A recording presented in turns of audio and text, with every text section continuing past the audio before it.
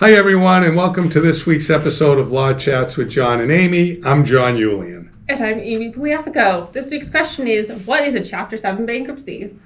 The purpose of a Chapter 7 bankruptcy is to obtain a fresh start by eliminating debt. And Chapter 7 bankruptcy is the most common type of bankruptcy filed in the United States. It's either filed by individuals or filed by businesses. The majority of people who file for Chapter 7 bankruptcy are able to keep everything they have and eliminate their unsecured debt so that they can move on with their lives and, as we said, get a fresh start. It's usually a fairly quick process in order to go through and get your discharge.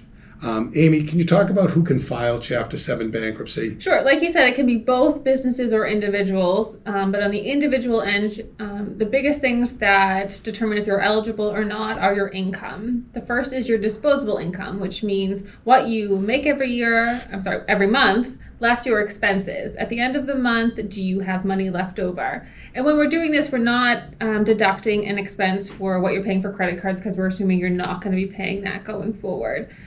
So if at the end of the month you are negative $100, then yes, you may be eligible for a Chapter 7 bankruptcy. And Amy, if someone had substantial debt, let's just say they have $50,000, $100,000, $150,000 in credit cards, personal loans, that type of situation, and they had an extra $600 a month, meaning their income exceeded their expenses by $600 a month, would that individual be eligible or able to file a Chapter 7 bankruptcy?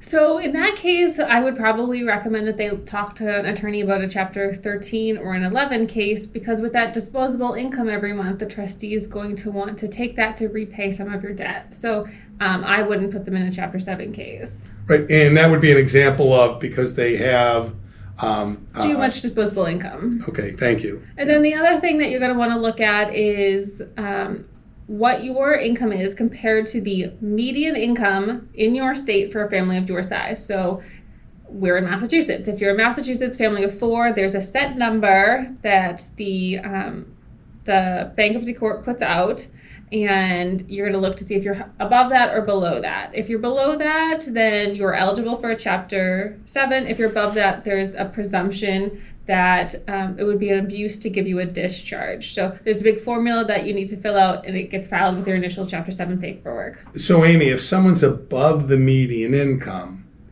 they basically would need to look at another alternative to Chapter 7. That could maybe be a Chapter 13. It could be some non-bankruptcy alternative. But if someone's above the median income, then Chapter 7, the vast majority of time, would not be an option. Would that be accurate? That's correct. Okay. And another thing I want to just point out is there's no debt limit to a Chapter 7. Unlike other chapters of bankruptcy, you can have all the debt in the world and still be eligible for a Chapter 7. So in terms of that, what debt does get discharged in a Chapter 7, John? Sure. So Chapter 7 bankruptcy is designed to eliminate pre-bankruptcy unsecured debt.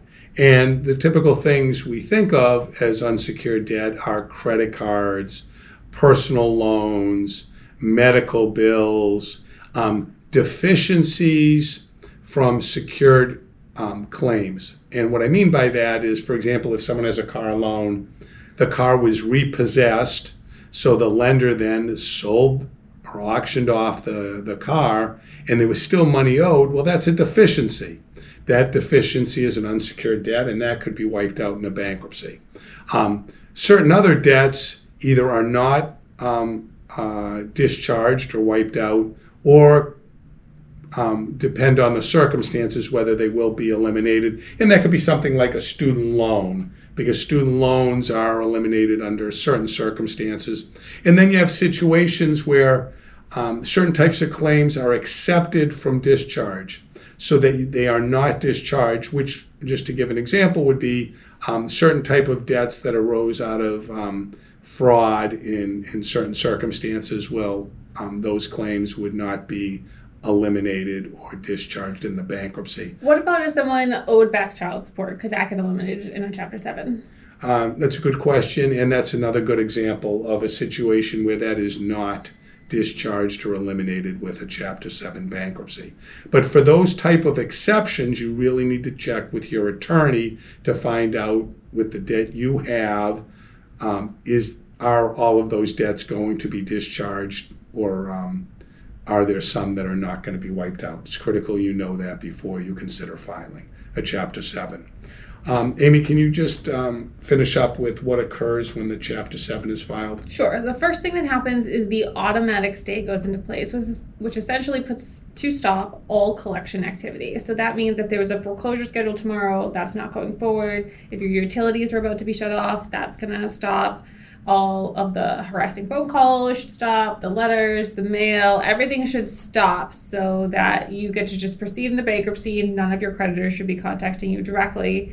If there are issues, they should be going to your attorney. Amy, just two other situations. What if there's a court case scheduled, and what if someone has a wage garnishment? A creditor's already taking money out of their paycheck. Yep, so both of those would stop as well. The bankruptcy, if there was a lawsuit pending, someone would presumably file a suggestion of bankruptcy in that case, and it would be paused, or at least regarding you in that case. If there are other defendants, it could go on for them, and any wage garnishment would stop as well.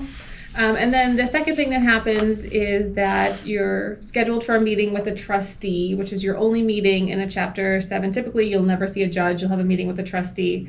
And we'll talk more about what that meeting is like in another podcast in the future. Okay, thank you, Amy. This seems like a good place to stop for today. Thanks for chatting with us. We look forward to chatting with you next week. If you have a question or comment, feel free to email us at info@ulianlaw.com. Remember that Law Chats with John and Amy is intended as a general reference and considered general advertising, and listeners should check for changes to any applicable laws and consult with an attorney on any legal issue. The information provided does not constitute legal advice, and any thoughts or commentary by the podcasting lawyers is provided as a service to the community and does not constitute solicitation of legal advice. The lawyers in the law firm of Julian & Associates PC make no warranties and disclaim all liabilities for damages resulting from its use.